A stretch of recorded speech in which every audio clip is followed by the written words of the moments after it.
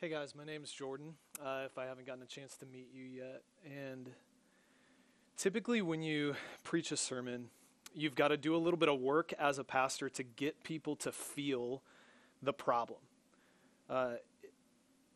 In order to get the significance of what Jesus has done for us, we've got to have this kind of visceral reality of the brokenness of our world and the brokenness of ourselves. But I don't think I have to do a lot of that work this morning because I think we're all feeling it, right? I think a lot of us are feeling some of the frustration and the sadness with what's been happening in our city, and we're following the news feeds and some of that discouragement. I know, at least for me, I know it's not true for everyone, but at least for me, I started to feel some of just the weightiness, the discouragement, the sadness of the brokenness of our world this week, and specifically wanted to just acknowledge that if you are a minority, you are feeling this in a unique way.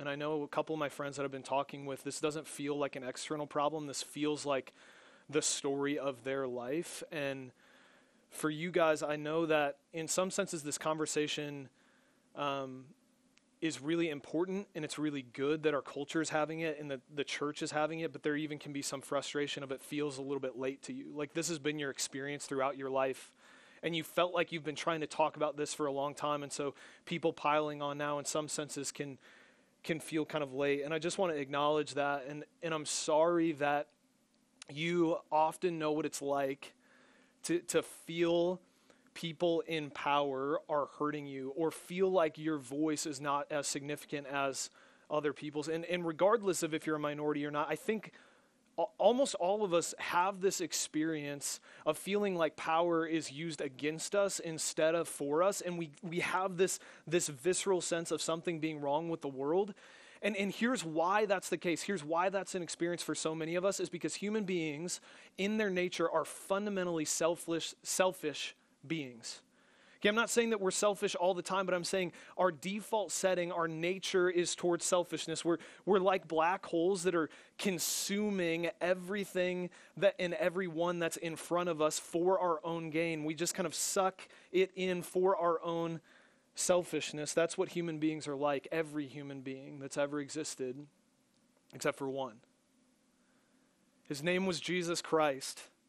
And his fundamental state, his default, was selflessness, not selfishness. It was self-sacrificial love. And the people that encountered Jesus, their very natures of selfishness were actually transformed by his love, and they became fundamentally different people. And so this is what I want to say to you is we've got to acknowledge the reality of the problem. We can't push it under the rug, but there's also a solution to the problem. There is real hope in him, found uniquely in Jesus Christ. And so today what we're doing is we're actually looking at Jesus' last words on earth. So we're jumping out of Ecclesiastes and we're doing a 3-week series in John 13 through 17. And the context is that it's the night before Jesus dies.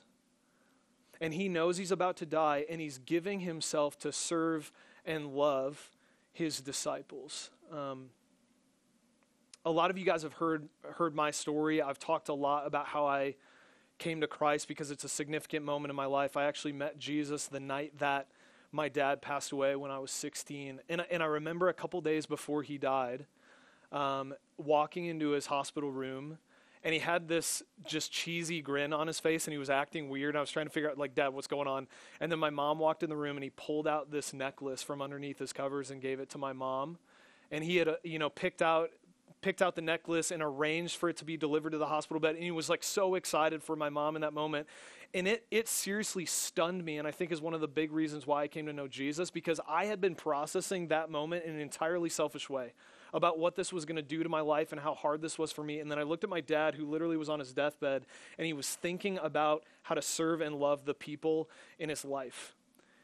And his selflessness kind of shocked the selfishness out of me and made me realize how fundamentally broken I was. And here's what we're going to see in John 13 today and then over into 14 is Jesus doing that exact same thing. He's taking a group of people who are consumed by their selfishness, and he's shocking them out of it with his unbelievable self-sacrificial love. And he's spending the last hours on earth that he has, not trying to get people to serve him or do what he wants, but actually to prepare them for the suffering that they're about to encounter. He's comforting them to prepare them for his own death. And so that's why we're calling today, "Let not your hearts be troubled."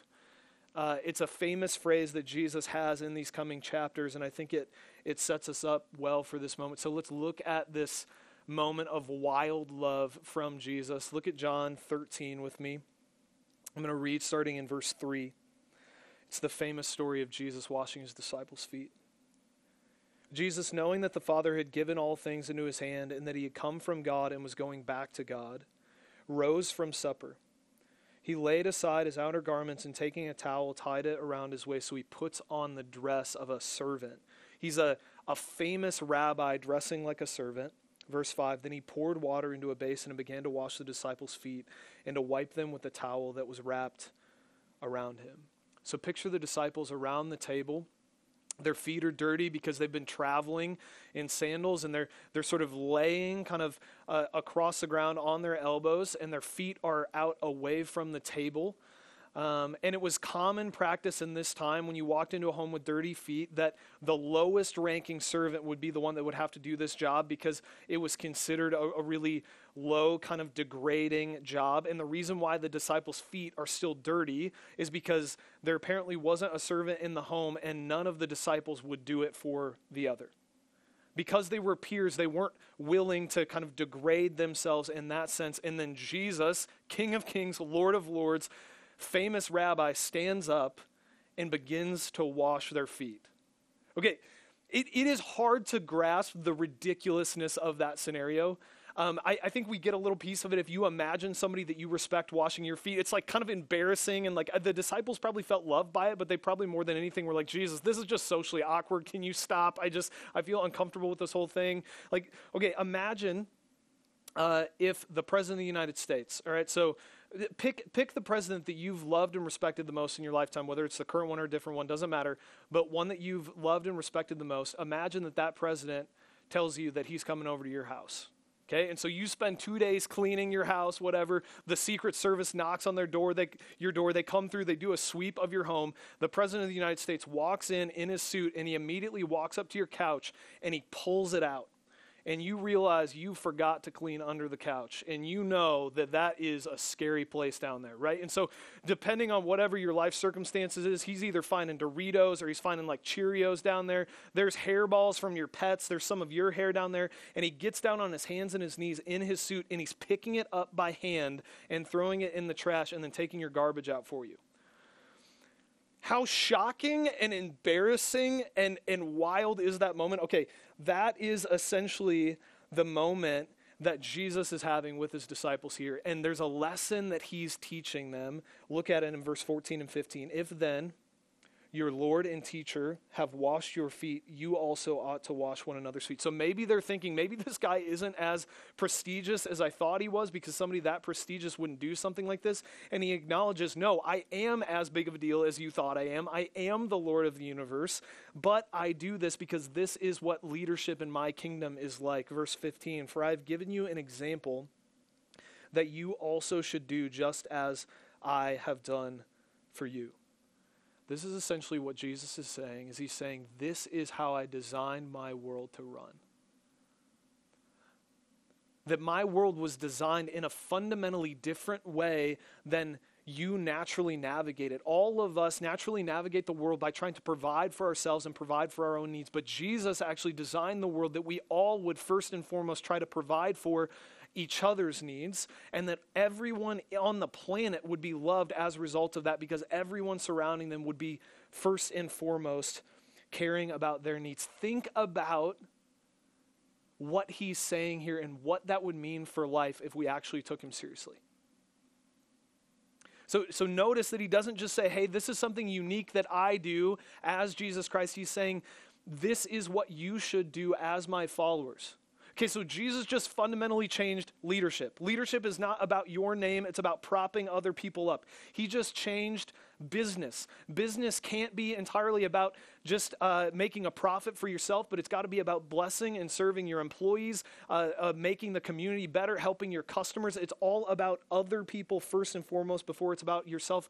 Imagine what that does to marriages, that you're not married so that you can be happy. You're married to give your entire life to serving and blessing another human being who's an image bearer of Christ. Friendships are not about the people that you most closely associate with and naturally relate to. There's a gift that you've been given by God to serve and help someone else. Your finances are not primarily for you, but they're to make the world look more like Jesus' kingdom on earth.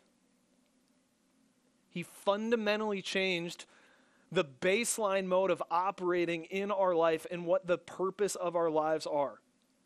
So I want to give you a little case study of what that looks like when Jesus' love hits home and when he expects the same thing of you. And I think the case study we have is actually in the life of the disciples himself. So picture that room. They're sitting at their Last Supper together, and kind of go around the room and picture the faces of the men in that room.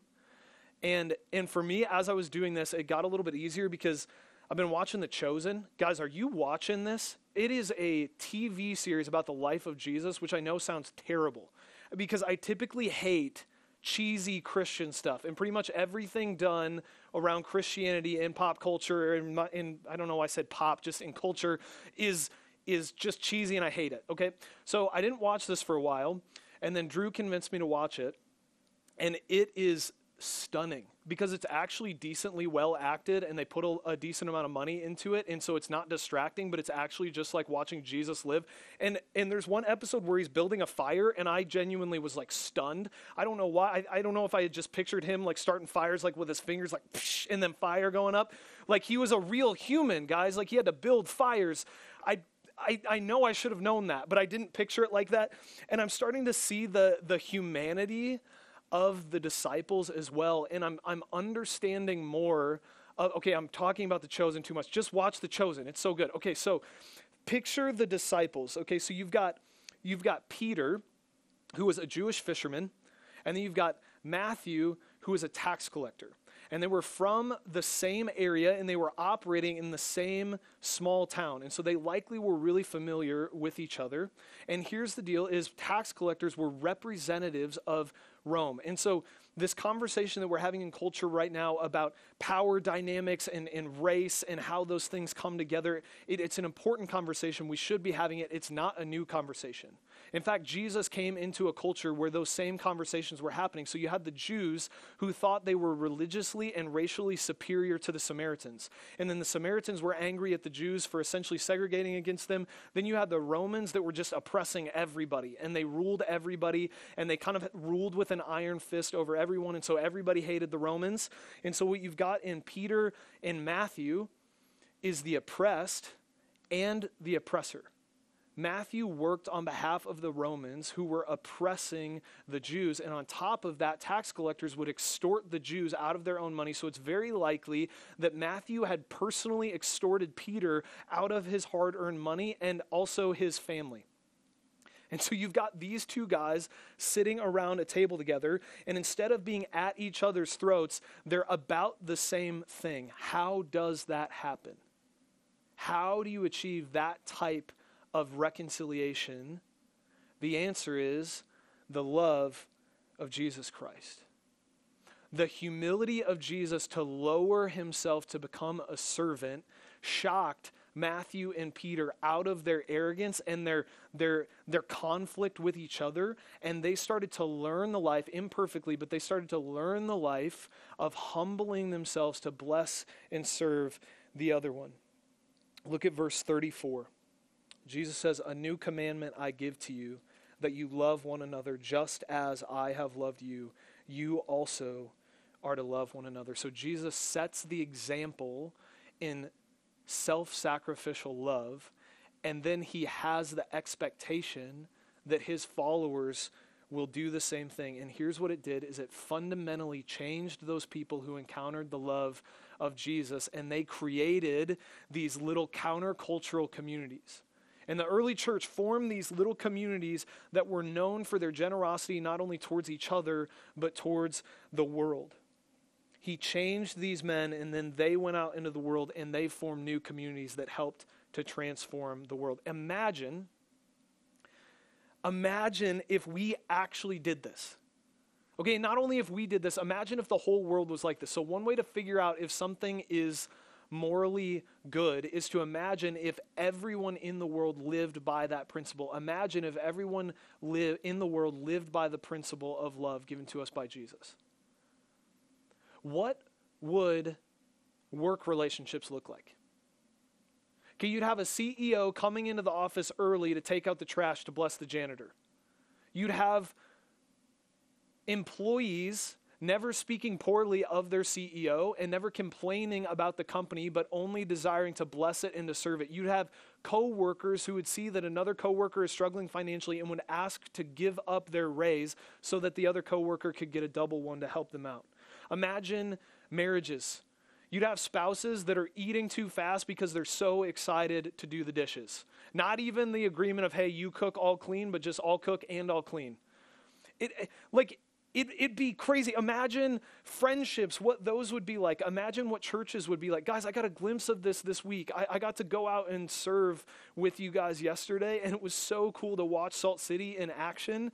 And I've heard specifically of our college students. I just wanted to commend you guys.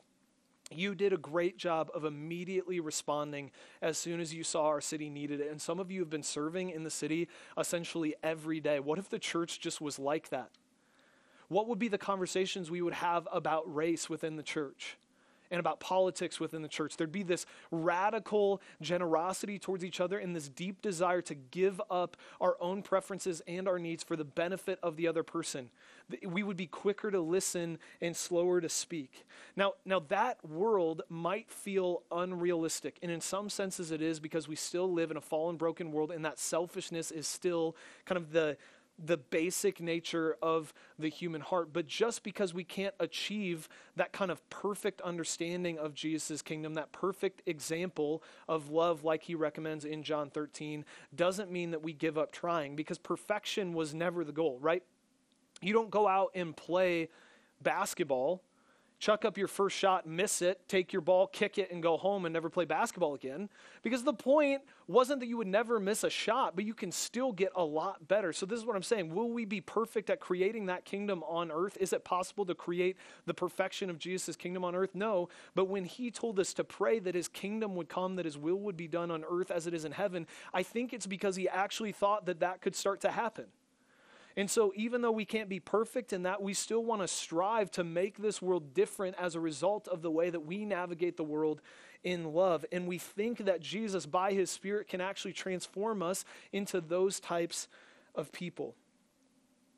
And so a radical life of self-giving service that looks a lot like Jesus is not the exception. It's not something that we just do periodically, but it's actually the job description of a Christian on how we should live life at a base level, which is really hard and will take a lot of repentance and a lot of growth over time and a lot of help from one another, but it's a really beautiful picture of what life could be. Don't you want that life? Don't you want to live in a world like that? Don't you want to be a part of creating a world like that? But here's the thing that we've got to realize is our application to this can't be just like, oh, that's the type of person we should be, and so let's just resolve to go be better, because we can't actually make ourselves into that type of person. And that's where we got to see sort of the second layer of what's happening in John 13. Okay, Jesus absolutely is giving us an example that he wants to follow, but he's also doing more than that. He's using the foot washing as an illustration of something greater that he's about to do. Look back at verse 6. John 13, verse 6 through 8. He came to Simon Peter, who said to him, "Lord, do you wash my feet?" Jesus answered him, "What I am doing you do not understand now, but afterwards you will understand."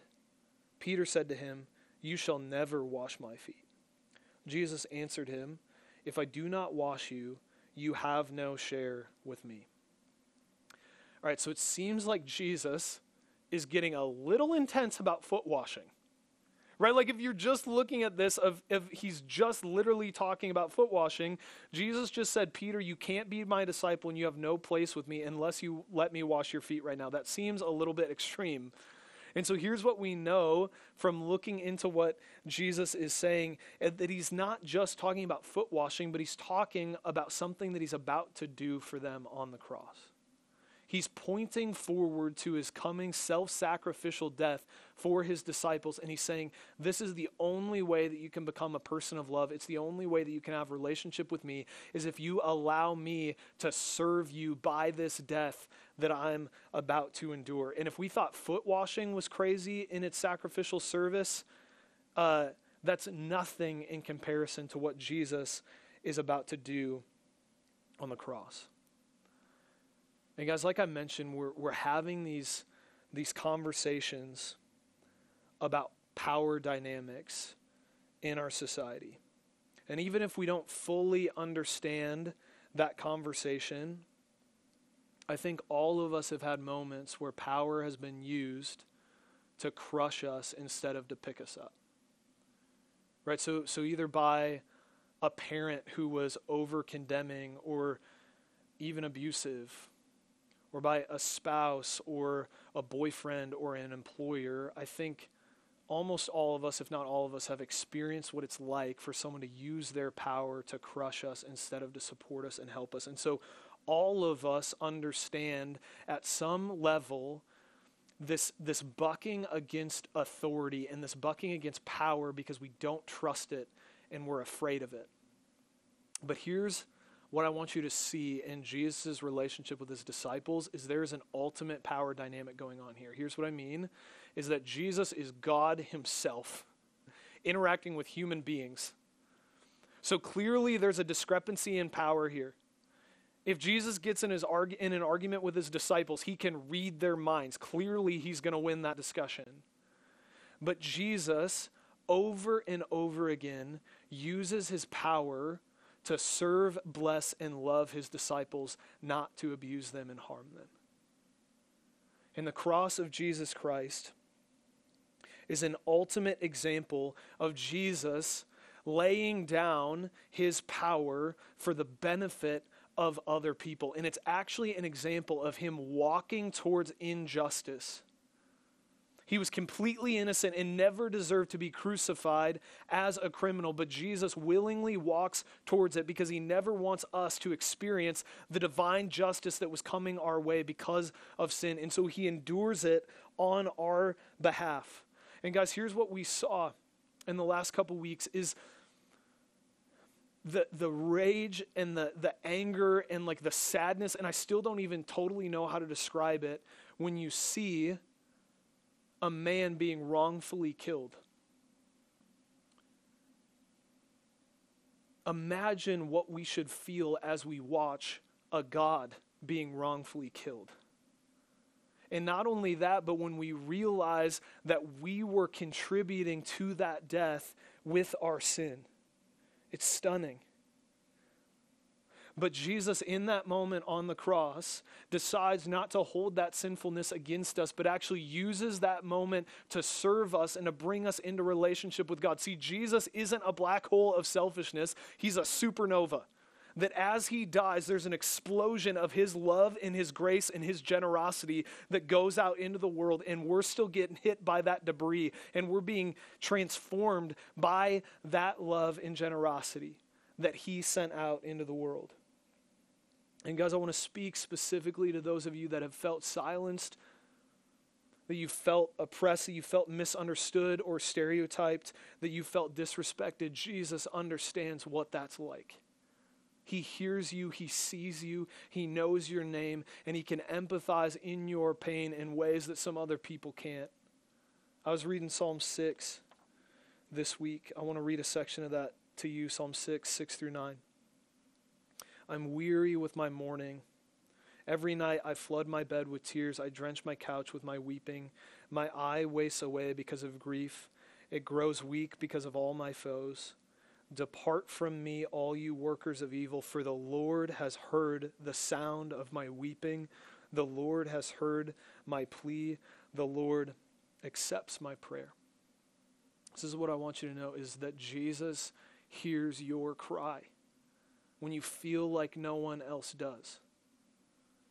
And he understands your pain deeply, and he knows what it's like to suffer through injustice. If you're hurting and you feel sinned against, Jesus listens to your cry. But it's not only that, it's when you're the one doing the hurting, as all of us are. All of us are a combination of people who have been hurt by other people, been sinned against, and have sinned. And that sin has deeply affected God himself. And so when you're the one that does the hurting, when you're the one that does the sinning, that ultimately leads to the injustice of the cross, God listens to Jesus' cry in that moment, Father, forgive them, for they know not what they do.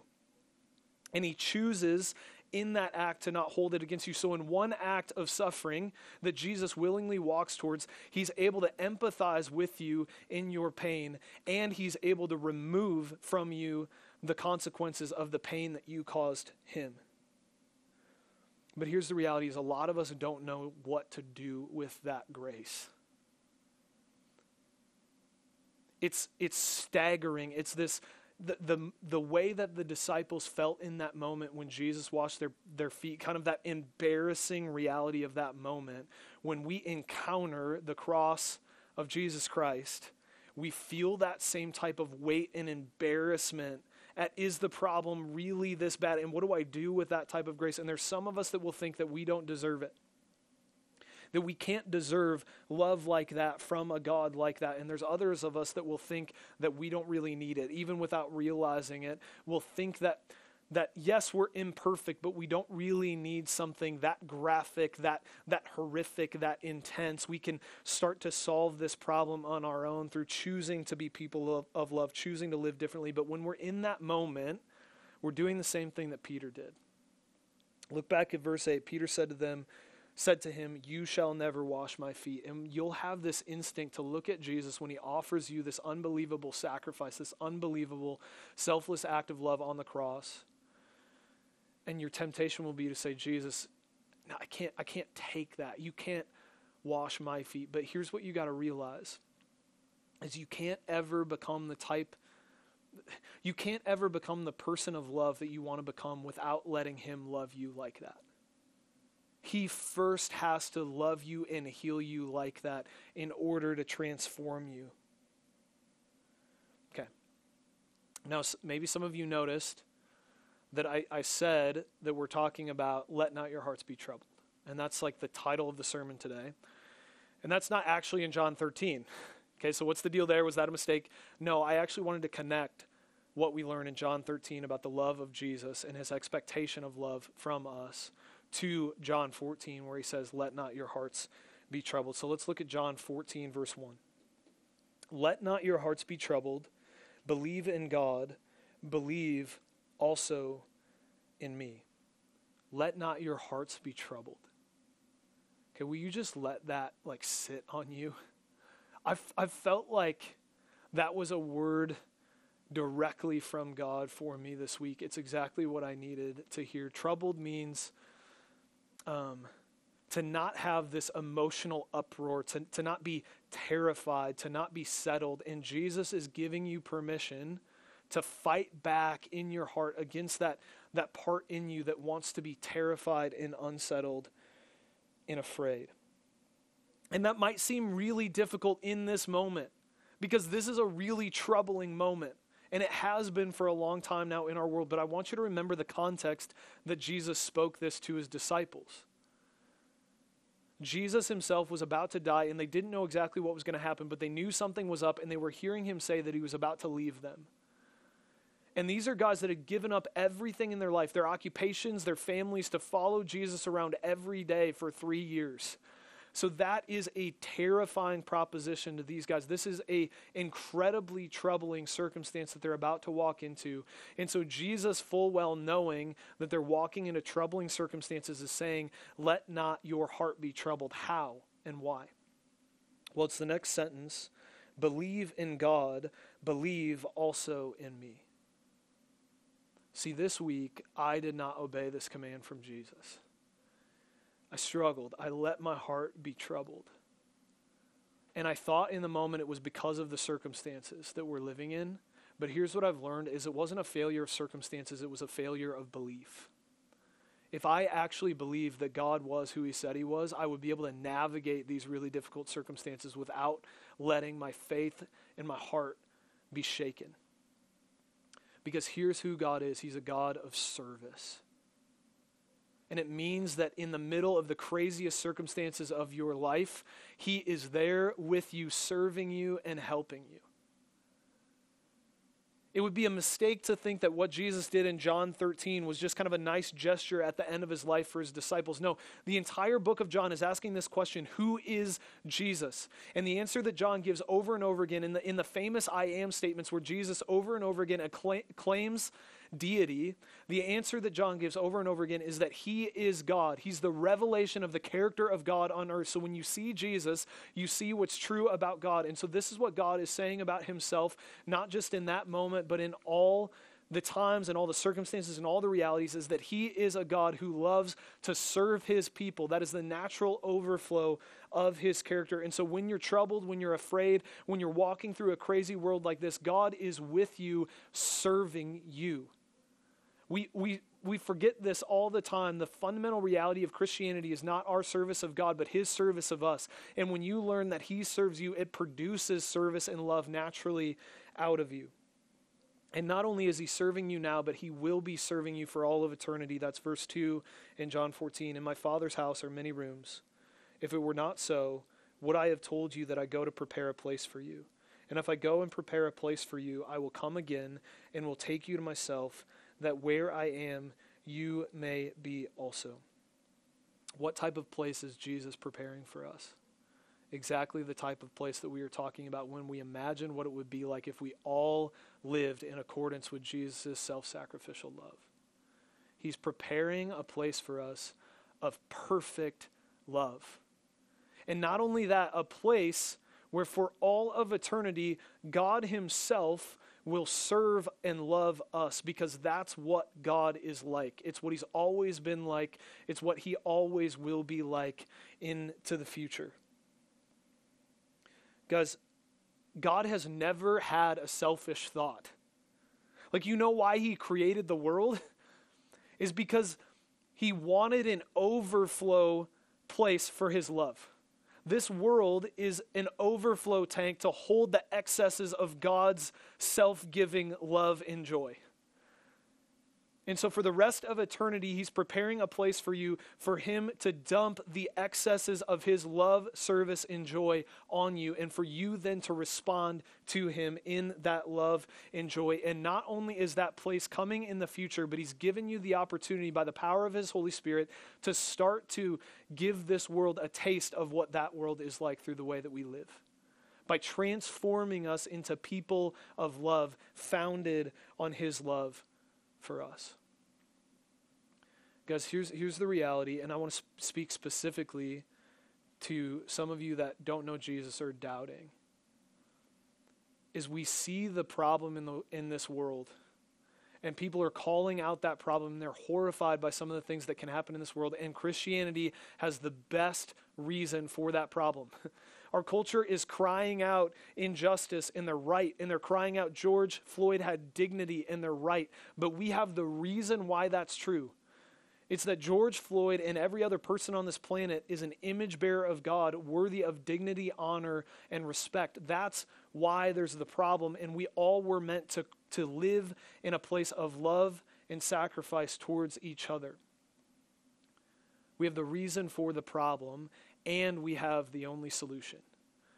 The God who came to serve us and then to recreate us into people of service and love towards each other. Let's pray. Jesus, thanks for that truth. Thanks that foundationally you served us, you loved us in ways that we didn't love you. You loved us before we loved you, but thanks for the hope that you can start to change us into people of love. God, make us into people who live the way that you lived, who loved the way that you loved. And this week, help our hearts not to be troubled because we trust you. And out of that trust, would love overflow onto each other and onto our city. Jesus, you are amazing. Thanks for loving us so well. Amen.